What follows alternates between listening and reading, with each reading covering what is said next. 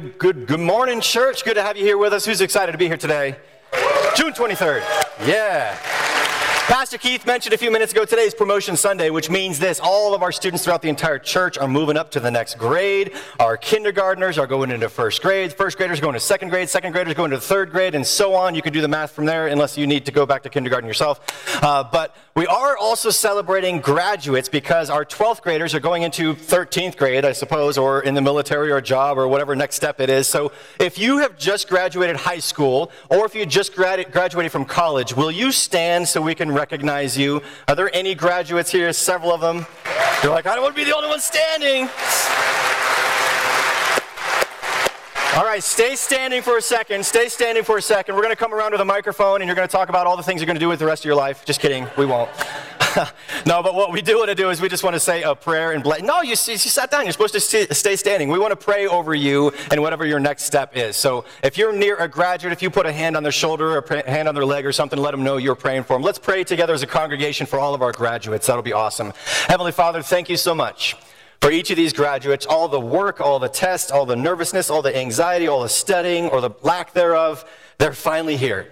And they're finally graduated. And God, I thank you for that accomplishment and that achievement. I pray for their next step. You know their entire journey. You know their entire life. And you know everything that they're going to do with their lives. So God, I pray for clarity and discernment, that each one of these graduates is able to take their passions and their strength and their experience and their the gifts that you've entrusted to them and be able to go and give those to the world and impact this world in a way that honors you and brings honor to your name. So, Father, bring clarity for their next step, whatever it may be, and a joy and an excitement for what's to come, even though they don't know the whole picture like you do. May we trust in you with every part of our lives. May we hear the words, well done, good and faithful servant, because of how we've lived our lives. Thank you for these graduates and their achievements that they've had today and that they're experiencing right now. And we say these things in Jesus' name, amen. Give one more round of applause for all of our graduates. So today we are continuing on in our series called The Hunt. We've been in this series for the last several weeks, and this whole series has been about one particular phrase that God says about a man named David, and he describes him as a man after God's own heart. That's what this whole series has been about, and more specifically, how do I get that description? How do you get the description of God describing you as a person after God's own heart? So a couple weeks ago when we started this whole series, we started sharing steps. In fact, there's 5 steps that you can take to become a person after God's own heart. We've already gone through step 1, step 2, step 3. Today we're going to unpack step 4. Next week, as we wrap up the series, we're going to talk about step number 5. But if you have your Bibles, I would encourage you, turn your Bible, turn your YouVersion app to 1 Samuel chapter 24. That's where we're going to pick up the story and jump in. And as you're turning there, again, 1 Samuel is the 9th book of the Bible, so you can start in Genesis and start flipping on over, and you'll eventually get there. As you flip to 1 Samuel chapter 24, let me give you the brief refresher as far as where we've been so far, steps 1, 2, and 3. When we started this whole series of The Hunt a couple weeks ago, we were introduced to a teenage boy named David. Now, David was a sheep herder, which is funny because a couple days ago, I'm sitting at the Farmington Library working on this message. I'm sitting there in a comfy chair with my laptop, and there's a woman that comes and sits down across from me, and she's wearing a shirt that says the original sheep herder, which is funny because I'm here sitting and writing a message about David, who is like the original sheep herder. So I was like, I'm going to be a little bit of a creeper, but I'm going to do it anyways. I pulled out my phone and took a picture of her so I could share with you this morning. There's the original sheep herder woman.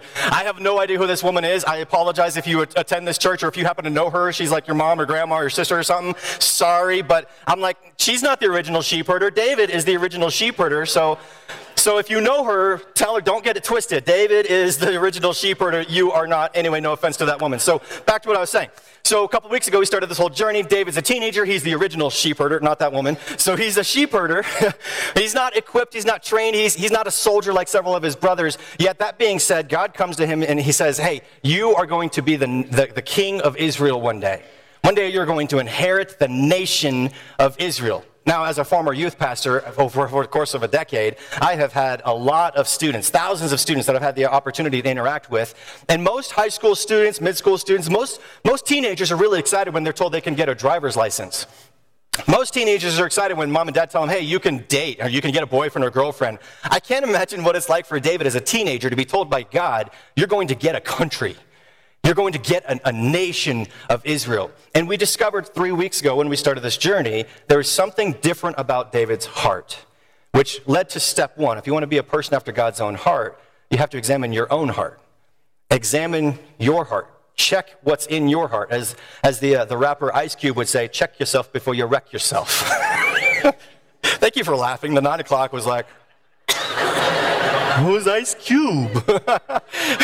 Anyway, so step 1 is check yourself before you wreck yourself. Examine your own heart. See what's in your heart. Is there anything that is not godly in your heart? Is there any animosity, resentment, bitterness, anything like that that's in your heart? You've got to get rid of that. That was week 1. Week 2, we continued on in the story. We saw that David was asked by his dad, Jesse. Jesse said, hey, will you go take your brothers some food who are fighting on the front lines of the Israelite army versus the Philistines? So David says, oh, I'm the original sheep herder, but I'll leave my sheep behind. Somebody else can watch them. I'll take food to my brothers. So he takes some bread, takes some cheeses, gets to the front line, and when he gets to the Philistine-Israelite battle zone, he recognizes that there's this dude, this behemoth of a man who's 9 foot 7 inches tall, coming out and taunting the army of the Israelites. And he's taunting the army, he's taunting King Saul, he's taunting God. And so David's like, I can't have this guy mocking my God. He says, King Saul, will you put me in? Will you let me go and take out this guy? So King Saul says, sure, it's your funeral, go ahead, kid. So he goes in there with a little slingshot and with a rock and hits him in the forehead, game over for Goliath. He falls down on the ground, which leads to step 2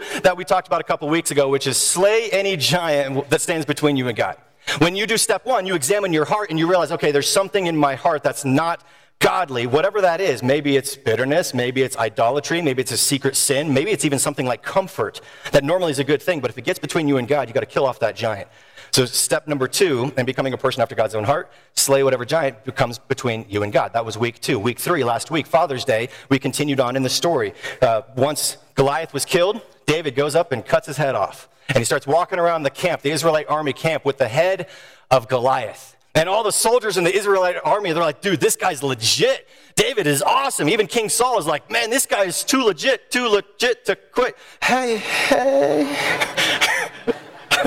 Anyway, so King Saul says, I'm going to put you at the high rank in the army, so I'm going to put you out there. And so David goes into another battle, and he fights there, and he's successful here and here and here and all over the place. He's doing really, really well, to the point where at one point, King Saul and David are walking through some towns, and all these women come out, and they're like, oh, David, you're so fine, you blew my mind, hey, David. And King Saul's like, how come people aren't singing those songs about me? Like, why are they liking David instead of me? And so he gets jealous. Inside his heart, he hasn't guarded his heart. So inside his heart creeps and seeps in jealousy. At which point, King Saul's like, I got to take this guy out. I got to kill my number 1 soldier, my number 1 warrior. I got to kill off David. And so he throws a spear at David. And now David's playing like dodgeball, spear, dodgeball, and, dodging the spear. And so he dodges it. King Saul throws another spear. He dodges that one, at which point the hunt begins. David takes off. He runs away. King Saul takes 3,000 people in an army and begins pursuing in this hot pursuit after David. David winds up in a cave to take a break. He's with some of his men. King Saul is right behind him. He also goes into that same cave to go take a break, to have a pit stop. He goes into the cave, and he doesn't even realize David's in the cave. And all of David's men are like, oh my gosh, David, there's King Saul. You can take him out. This is your moment. You could take out the king, and you could become the king. But David says, no. That's not what God has asked me to do. And so he doesn't. He doesn't touch the king, doesn't harm the king. King Saul leaves the cave. David walks out right behind him and says, hey, King Saul, I could have killed you, but I didn't. And so King Saul looks back at David and says, you're a better person than I am. You are admirable. You are honoring to God. I am not. You deserve to be the next king of Israel. Which leads to our 3rd step. If you want to be a person described after God's own heart, you got to honor God no matter what. Honor God no matter what. Step 1, examine your heart. Check your heart. Is there anything ungodly in your heart? Step 2, slay whatever is ungodly in your heart. Get rid of that. But step 3, honor God no matter what. Maybe it's inconvenient. Maybe it's uncomfortable. But when you choose to honor God, other people will follow your lead. Just like when David honored God, not touching and not killing King Saul followed that lead. Honor God no matter what. That's where we've been so far, and that's where we pick up the story today. So 1 Samuel chapter 24, if you're there, we're going to be starting in verse 21. Now, King Saul had just told David, you're a better man than I am. And you're gonna receive the kingdom. You're going to become the king of Israel at some point. So he just said that. But then there's a contingency that King Saul gives to David. He says this, verse 21. 1 Samuel 24:21. King Saul says to David, he says, swear to me by the Lord that you will not kill off my descendants or wipe out my name from my father's family. In other words, King Saul is saying, David, when you become king, please don't just kill me. Don't kill off my whole family because I've been not nice to you and I haven't been kind to you. Please don't obliterate my whole family. Will you just let my family name go on? Will you let the legacy go on? And David's a nice guy. He's compassionate. He's gracious. So in verse 22, we see that David gave his oath to Saul. Tell you what, Saul, I won't kill off your sons. I won't kill off your family. I'll let your family continue to live. Even though I'm under no obligation to honor you once I'm the king, I'll go ahead and give you this oath. I won't kill off your family. Now, that being said, fast forward. If you're following along in your scripture or in your app, go to 1 Samuel 31. 1 Samuel 31, we find King Saul. He's face to face with the Israelite army, leading the army, again, facing the Philistines. Now, this battle is about to go down again. It's like Groundhog Day. We've already seen this battle, the Philistines versus the Israelites before. Last time we saw it, Goliath would come out every single morning, taunt the armies, and nothing happened for 40 days until David showed up. David showed up and killed Goliath, at which point the Philistine army turned and they fled and they ran. But this time, it's the Israelites, led by King Saul, versus the Philistines. They're back for vengeance. They're back for revenge. You killed our leader. You killed Goliath, and now we want to come and kill you. So it's this epic battle that's about to go down. But the difference between this version and the earlier version is that David was there for the earlier one. But David's not a part of the army anymore. David's not in this Israelite army because King Saul literally chased him off. So now King Saul doesn't have David, and therefore, because David was the person after God's own heart, not Saul, King Saul is about to go into a battle against the Philistines without God, which is a scary place to be. Perhaps you've heard it said before, don't bring a knife to a gunfight. That's what it's like going into a battle without God. You don't ever want to go into a battle. You don't ever go into a war without God on your side. If you're taking notes, you can write this down. Don't pick a fight without God in sight.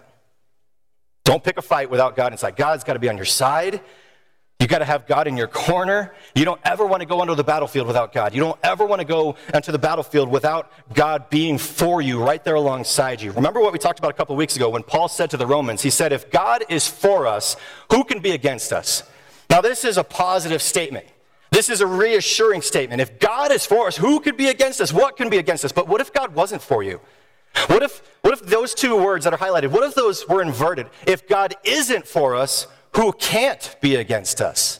That's a scary place to be. You don't ever want to be in a place where God is not for you, where God is perhaps against you. You don't ever want to be in that place and leaving God out of your battles, which is why David later on wrote in the book of Psalms. He's the author of the Psalms. He wrote several descriptions of God and how God is David's protector. Look at some of the Psalms that David writes about. Psalm 18:2, David writes this. He says, the Lord is my rock, my fortress, and my deliverer. These are all descriptive attributes of how David views God. Look at Psalm chapter 5. Here's what David says. He says, let all those who take refuge, or let all who take refuge in God be glad. Let them ever sing for joy. Spread your protection over them, God.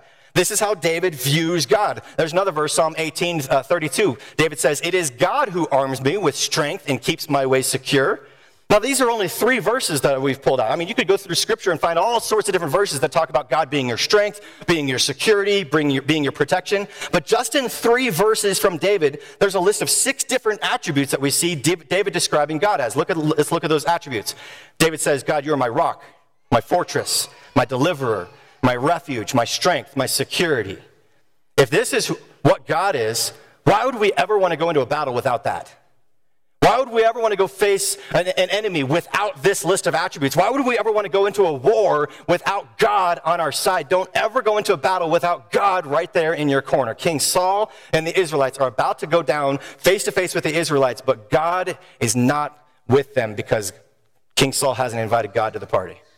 So that's not going to be a good day. We continue the story, 1 Samuel chapter 31, verse 1. The Philistines fought against Israel, and the Israelites fled before them, and many fell dead at Mount Gilboa. Now, this scenario is the exact opposite of what happened in the earlier battle with the Israelites and the Philistines. Remember, in that earlier battle, David kills Goliath, the Philistines turn, and they run, and they flee. In this scenario, King Saul left God out of the scenario. He left God out of the situation. The Philistines are overcoming the Israelites, and when they realize they're getting beat, they start to flee. The Israelites start to lead. But the Philistines don't just let them go. They start chasing them down to go finish the job. We continue on, verse 2. The Philistines were in hot pursuit of Saul and his sons, and they killed Saul's sons. This is the exact opposite scenario that King Saul wanted. Remember, he had just asked King David, hey, when you become the king, please don't kill off my family. Please don't kill off my sons. Let me continue to have a family legacy. And while David honored that, the Philistines came and hunted Saul down because Saul didn't have God on his side. They hunted Saul's sons down and killed his sons. And that's a pretty bad day for King Saul, knowing his family legacy just got killed. But it gets worse. Verse 3, the fighting grew fierce around Saul, and when the archers overtook him, they wounded Saul critically. Not only have his sons been killed, but now Saul himself is critically injured. Again, this is a bad day for King Saul. So he's got his companion right next to him, this armor bearer, and he goes to the armor bearer and says, just finish me off. Just kill me now before these Philistines get a hold of me. This is what we see in verse 4. Saul said to his armor bearer, draw your sword and run through me, or these uncircumcised fellows, these Philistines, will come and run through me and abuse me. But his armor bearer was terrified and would not do it. So Saul took his own sword and fell on it. In other words, King Saul took his own life. He committed suicide. After 40 years of running the nation of Israel, after 40 years as the king, he ended by taking his own life. Now, let me say this about Saul. Saul was not a guy that loved God. He wasn't obedient to God. He didn't listen to God. He didn't respect God. He didn't have that kind of relationship with God. All that being said, it didn't mean he had to take his own life. Perhaps he thought he was backed into a corner. Perhaps he thought he had no other way to go. Perhaps it even says he was critically injured. He thought he was going to die anyway, so he might as well finish off the job. He might as well do it himself. Maybe those were his thoughts, but I've also heard about stories of people who have stage 4 cancer that somehow and miraculously God brought them back from a diagnosis that said they were going to pass away in 2 weeks. And here they are 2 decades later, still ticking. I've heard stories of people who have been clinically dead and then they've been shocked and brought back to life. I've heard stories of miraculous things of our God that somehow intervenes. He doesn't intervene with everybody in every scenario, but I do believe that we have a God that does what we think is impossible. There's scenarios that have no explanation other than God intervening, saying, I'm going to bring this person back. I read scripture from the New Testament. When Lazarus dies, he's like dead. Jesus is like, no, you're not. Come back, Lazarus. And I read stories about that. I read stories about Jesus himself being put into the tomb, and for 3 days he was dead, but then God the Father brings him back from the dead. We believe and have faith in a God that provides seemingly impossible scenarios, yet somehow provides solutions. So when I read a story about King Saul says, well, I got no chance, I got nowhere else to go, this is the end for me, I might as well take my life, I'm thinking, no, you don't know my God. Because my God, there's what seems like the end, what seems like an impossible scenario, perhaps is not the end after all. And I say that because statistically, there's multiple people in this service right now that you're contemplating right now taking your life. And I just want to be a voice of truth to you this morning. That's not your only option. It shouldn't be an option. You might feel backed into a corner. You might feel like this is the end. You got no other place to go, but I'm telling you, there is a God who loves you and has created you and cares for you and has a plan and a future for you. Here's my challenge. If you are contemplating taking your own life, here's my challenge for you to consider. Don't cut God's plan for your life short. As long as you're still here, as long as you're still pumping blood and breathing, God ain't done with you yet. So don't you dare cut God's plan for your life short. I bring this up partly because this coming Saturday, there's an event here in town at Berg Park called Love for Thad. And it's all about a young man named Thad who unfortunately a few years ago took his own life. And his mom and a few other people in town, they don't want anybody to go through that pain. They don't want anybody to go through that scenario. And so they've created an event called Love for Thad, and they're inviting people from the community. And in fact, they've invited me to come and speak. And so there's a walk in the morning. There's all sorts of vendors, things going on, fun activities. At 5 p.m., I'm going to be speaking about how your life matters, and I would encourage you to come. In fact, you can sign up in the plaza as you leave here today. If you want to sign up and be one of the walkers, you want to come and show your support for suicide awareness, strides against suicide, I would encourage you to be a part of that. Because, friends, what you think the end is, it may not be God's plan for you. Suicide never has to be an option, and it breaks my heart. I read an article this last week that says suicide is higher right now than it has ever been before, especially in the Native American culture. That breaks my heart because people are believing a lie that's not true. As long as you are here, God's not done with you yet. If you're taking notes, you can write this down. What you think is the end isn't always God's plan. What what you think. You might be convinced that this is the end for you. That may not be God's plan for you. Don't consider taking your life. King Saul felt backed into a corner. He felt like his life was over anyway, so he might as well just take his own life. He made that decision, took his own life, and that was it. After 40 years of being the king, that's what he left with, of taking his own life and committing suicide. Now, shortly after that, a messenger goes to David and brings David what he thinks is good news. Hey, David, good news. King Saul's gone. He's dead. That means you get to be the king. You get to inherit the kingdom of Israel. Isn't this awesome? Isn't this amazing? Now, perhaps you would think David would be like, yes, that is good news. I'm so thankful because that guy had it out for me. King Saul didn't like me. He tried to kill me multiple times. He threw spears at me. You would think you'd be grateful. You'd think you'd be joyful. You'd think you'd be grateful that finally his nemesis and enemy is dead and gone. But that's not how David responded. Look at how David responded to the news that King Saul had passed away. We're now in 2 Samuel. The end of 1 Samuel is chapter 31 and 1 Samuel 31. That's when King Saul dies. We move into the next book and continue on the story. 2 Samuel chapter 1 verse 11. It says this, Then David and all of his men with him took hold of their clothes and tore them. Now, this is just symbolic of their grieving, their hurting. They tear clothes. This is what people did back then. They tore their clothes. Verse 12, they mourned and wept and fasted till evening for Saul and his son Jonathan and for the army of the Lord and for the nation of Israel because they had fallen by the sword. Now, here's the question I want you to consider. Why do you think that David mourned when King Saul died? Why didn't he cheer? Why didn't he say, yes, finally he's gone?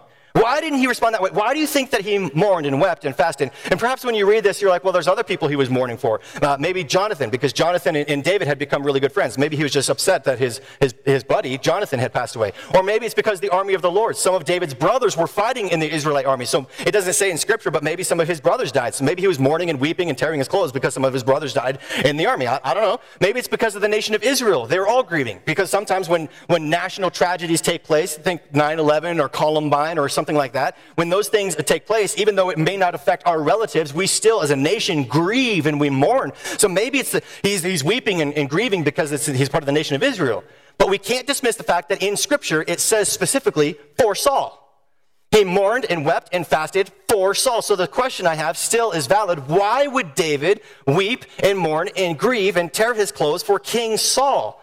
King Saul, the guy that came after him. The King Saul, the guy that wanted to murder him on multiple occasions, tried to murder him. Why would David grieve the death of King Saul? And the answer to that question, I think we find a little bit later on when we see the words of Jesus in Matthew chapter 5, when he talks about loving our enemies. Here's what Jesus says. Matthew 5:43.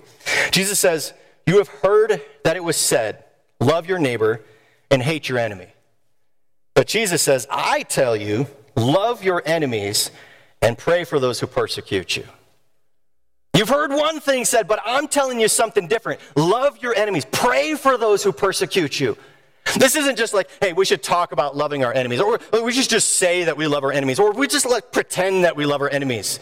Jesus is saying, you got to love your enemies and pray for those who persecute you. And then the question is, do we do that? Because if you don't do that, if you don't love your enemies, I would go as far as to say, I don't know if you're following Jesus. What is it to be a Christian? A Christian is somebody who follows Jesus. They're a little Christ. If you're not loving your enemies like Jesus did, are you really following Jesus? Are you really a little Christ? Consider the words of Miroslav Volf. He's a professor of theology at Yale University. He said this. He said, if you take the love your enemy out of Christianity, you've unchristianed the Christian faith. If you take that love your enemy part out of Christianity, you just unchristian your Christian faith. And here's the sad reality. Many people, even within this room, people watching online right now, you have unchristianed the Christian faith. Why? Because somebody's wronged you. Somebody's hurt you. Somebody did something against you and, it bugs you. And, I love you, brother. I love you, sister. But deep in your heart, you've got animosity. You've got bitterness. You've got resentment. And you haven't really forgiven them. You're holding on to that. That's what's in your heart. And when it says we should love our enemies, we're like, let's just talk about it. Let's in theory say that we love our enemies, but I'm not going to really love my enemies. You've just unchristianed the Christian faith. If you don't love your enemies, you take that part out, you're not following Jesus' lead. Friends, you want to be a person who is a person after God's own heart? You want to be described in that way? Step number 4 is this. Love your enemy. Love your enemy. Pray for those who persecute you. That's step number 4 in this journey and being a person after God's own heart. You want to be a person after God's own heart. Love your enemy. Don't just talk about it. Don't just say it. Don't pretend that you love your enemy. Actually love your enemy. So here's the question that I have for you, which is kind of a gut check question. Who are you not loving? Who are you holding love back from? Because of something that they've done, something that they did, something that they said, maybe yesterday, maybe a week ago, maybe last month, maybe last decade. Who are you choosing to not love? Maybe that gives you an idea as far as who you consider to be an enemy. Listen to what Jesus says in Matthew 5:46. He says, if you love those who love you, what reward will you get? Are not even the tax collectors doing that? The point Jesus is making is that you've got to love people who are not loving to you. You've got to love people who are hurtful to you. No, I'm not suggesting that you go and, if you've been abused by somebody or somebody's come after you and harmed you in some way, I'm not saying you should go and become their BFF. In fact, even if you look at David, when his life was being threatened by Saul, he fled away from Saul. So I'm not saying put yourself in harm's danger, but even then, even though David was being pursued by King Saul, he still grieved. Why? Because he loved his enemy.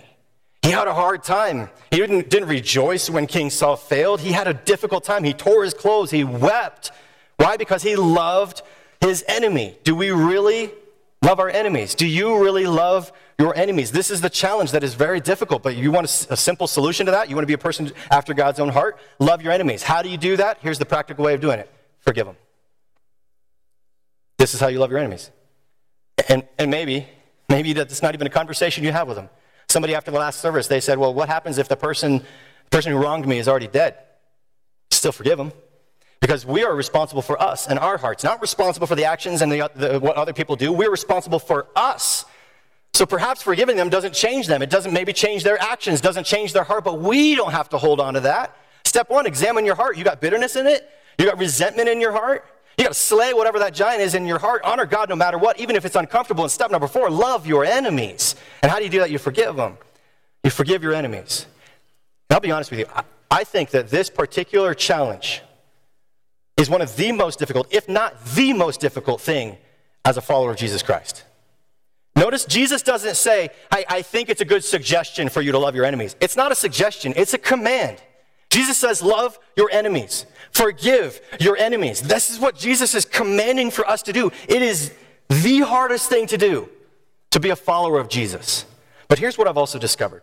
What I've discovered is that when sometimes you do something that's a bit tough, a little bit challenging, if you do that, sometimes it's easier to do something a little bit more tough, a little bit more challenging. If you do that, it's a little bit easier to do something a little bit more tough, a little bit more challenging. So here's what I'm going to ask for you this morning. I'm going to ask you to do something tough and a little bit challenging. In just a moment, not just yet, but in just a moment, I'm going to ask you to literally take a stand. If you are somebody that has been holding on to resentment, you know there's somebody that's wronged you in some way that you haven't forgiven, but you want to forgive them. You want to be described as a person after God's own heart. You want to be somebody who loves your enemies. You don't want to just talk about it. You want to just say it's a theory. You don't want to just pretend to love your enemies. You actually want to do that. They're responsible for them. You're responsible for you. So in a moment, I'm going to ask if that's you and you've been holding on to whatever this is, but you're willing to let that go and literally take a stand. That's tough. It's tough to take a stand in front of other people. It's tough to say, yes, this is something that's in my heart, but I don't want it to be in my heart. I want to be a person after God's own heart. I want to let this go. I want to forgive them. I want to love my enemies. If that's you, and when I invite you to stand, it doesn't matter if anybody stands around you, but if you do something that's difficult, a little bit challenged, then maybe you'll be able to get to the point where you authentically in your heart have chosen to forgive them. So, are you willing to do something that's a little bit risky, a little bit tough, a little bit challenging, maybe a little bit embarrassing? Are you willing to take a stand and say, I want to be somebody who is after God's own heart, and I'm willing to do something that's tough because I'm accountable before God. To each their own. Everybody else, they can do what they want. But for me, for my heart, I want to trust God. And if God's told me I need to forgive my enemies, if I need to love them, then I'm willing to do that. If that's you, and if you're ready to do something bold and courageous, on the count of 3, I want to invite you to stand right where you're at. 1, 2, 3.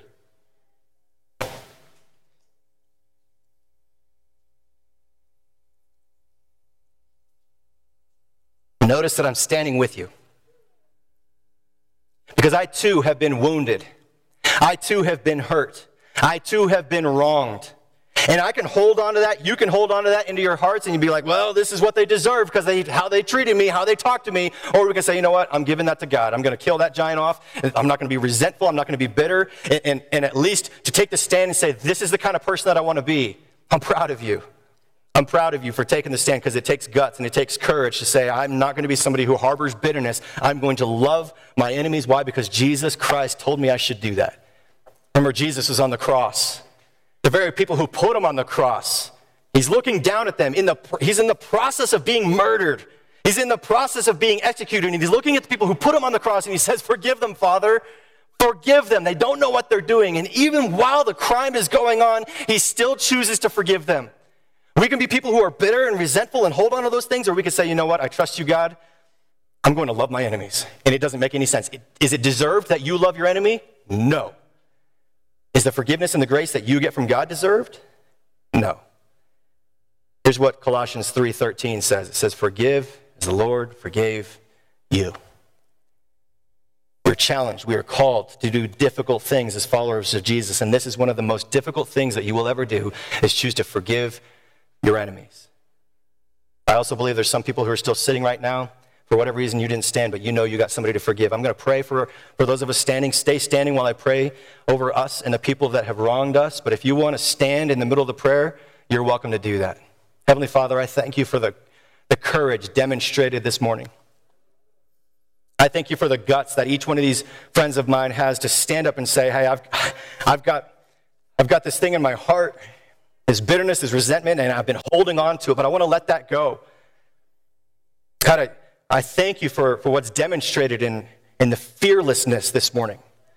I pray that this one step of standing in a church service would be something that leads to another step of actually intentionally forgiving somebody.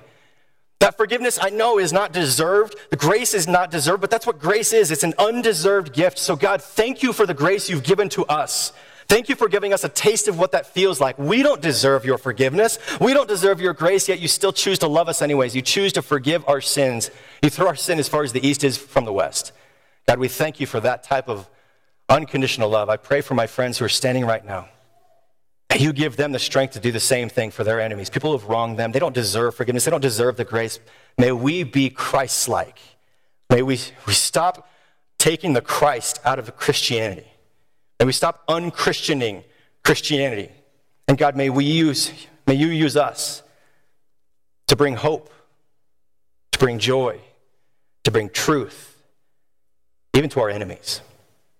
So God, I thank you for this crew of people that's standing right now. I pray for strength, for courage, for boldness, and for your blessings, Father, as they choose to take more steps and do the difficult thing of choosing to love their enemies by choosing to forgive.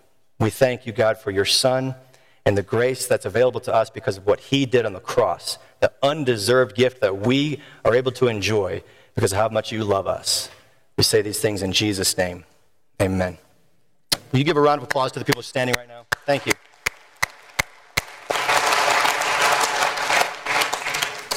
Speaking of bold and courageous acts, you can go ahead and take your seat. Speaking of bold and courageous steps, next week we're having baptisms in the service, which I'm really excited about. We're going to have a tank up on stage, and there's going to be water all over the place, and you're going to have to wear ponchos if you're on the front row.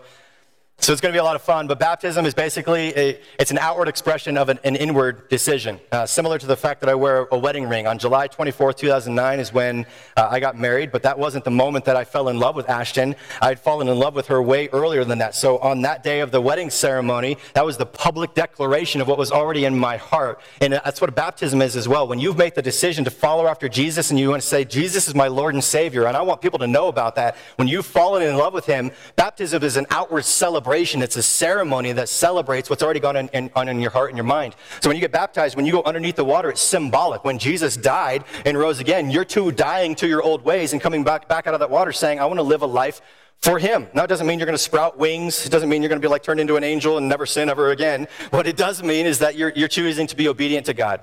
and you want to make him proud, that you want someday to hear the words, well done, good and faithful servant. I want to make it known that I have a love for Jesus Christ. Even if I'm not perfect, I love Jesus. He's the leader and the Lord and the Savior of my life. So if you want to get baptized, baptisms are next Sunday, and I'm really excited about that. So as soon as we're done here, come over here and talk to Pastor Keith. He'll give you all the information to give you a rundown as far as what to expect for baptism. If you've never been baptized before, perhaps next Sunday is your time, June 30th, 2019. Perhaps that's something that you look back on as a holiday for the rest of your life, is the day that you chose to make a public declaration that you love Jesus. If we can pray for you for anything, we have a team of people that are going to be praying up here. If you're new for the first time and you haven't been here for a while, or if I haven't met you yet, I'd love to meet you. We're giving away gifts to our visitors over by the bookstore, so I'll be there as soon as we're done here.